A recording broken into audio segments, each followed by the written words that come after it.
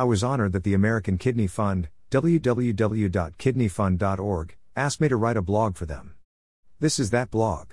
Once it was published last Thursday, I started thinking.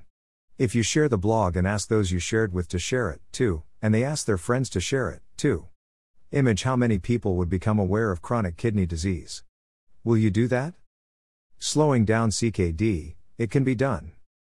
When a new family doctor told me 9 years ago that I had a problem with my kidneys, maybe chronic kidney disease, CKD, my first reaction was to demand, what is it and how did I get it? No doctor had ever mentioned CKD before. I was diagnosed at stage 3, there are only 5 stages. I had to start working to slow it down immediately.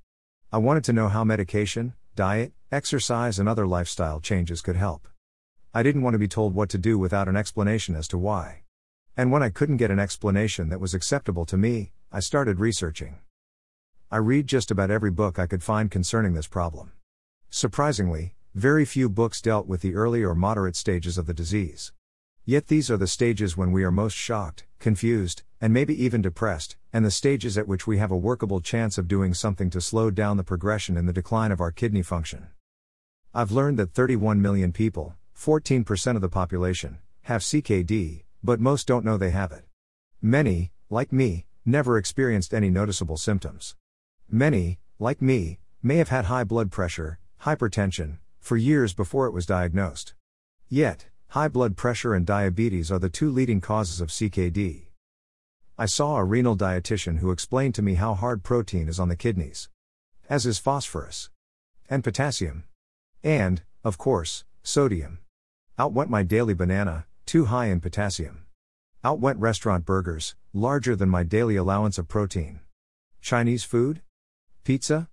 Too high in sodium. I embraced an entirely new way of eating because it was one of the keys to keeping my kidneys functioning in stage 3. Another critical piece of slowing down CKD is medication. I was already taking meds to lower my blood pressure when I was first diagnosed with CKD. 2 more prescriptions have been added to this in the last 9 years, a diuretic that lowers my body's absorption of salt to help prevent fluid from building up in my body, edema, and a drug that widens the blood vessels by relaxing them. For a very short time, I was also taking a drug to control my prediabetes, but my doctor and I achieved the same effects by changing my diet even more. Bye-bye, sugars and most carbs. The funny thing is now my favorite food is salad with extra virgin olive oil and balsamic vinegar. I never thought that would happen, I was a chocoholic.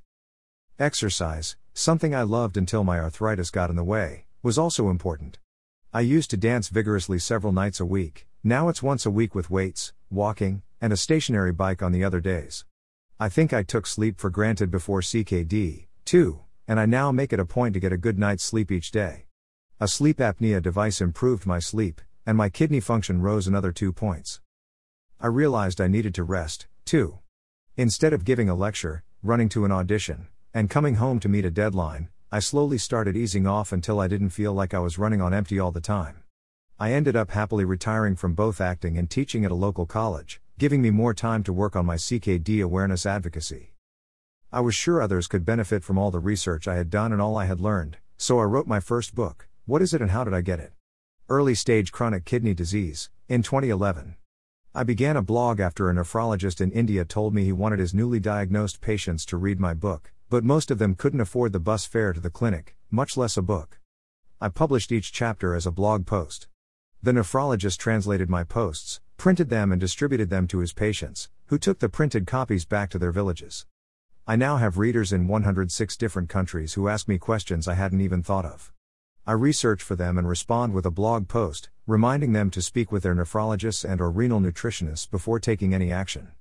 And that I'm not a doctor.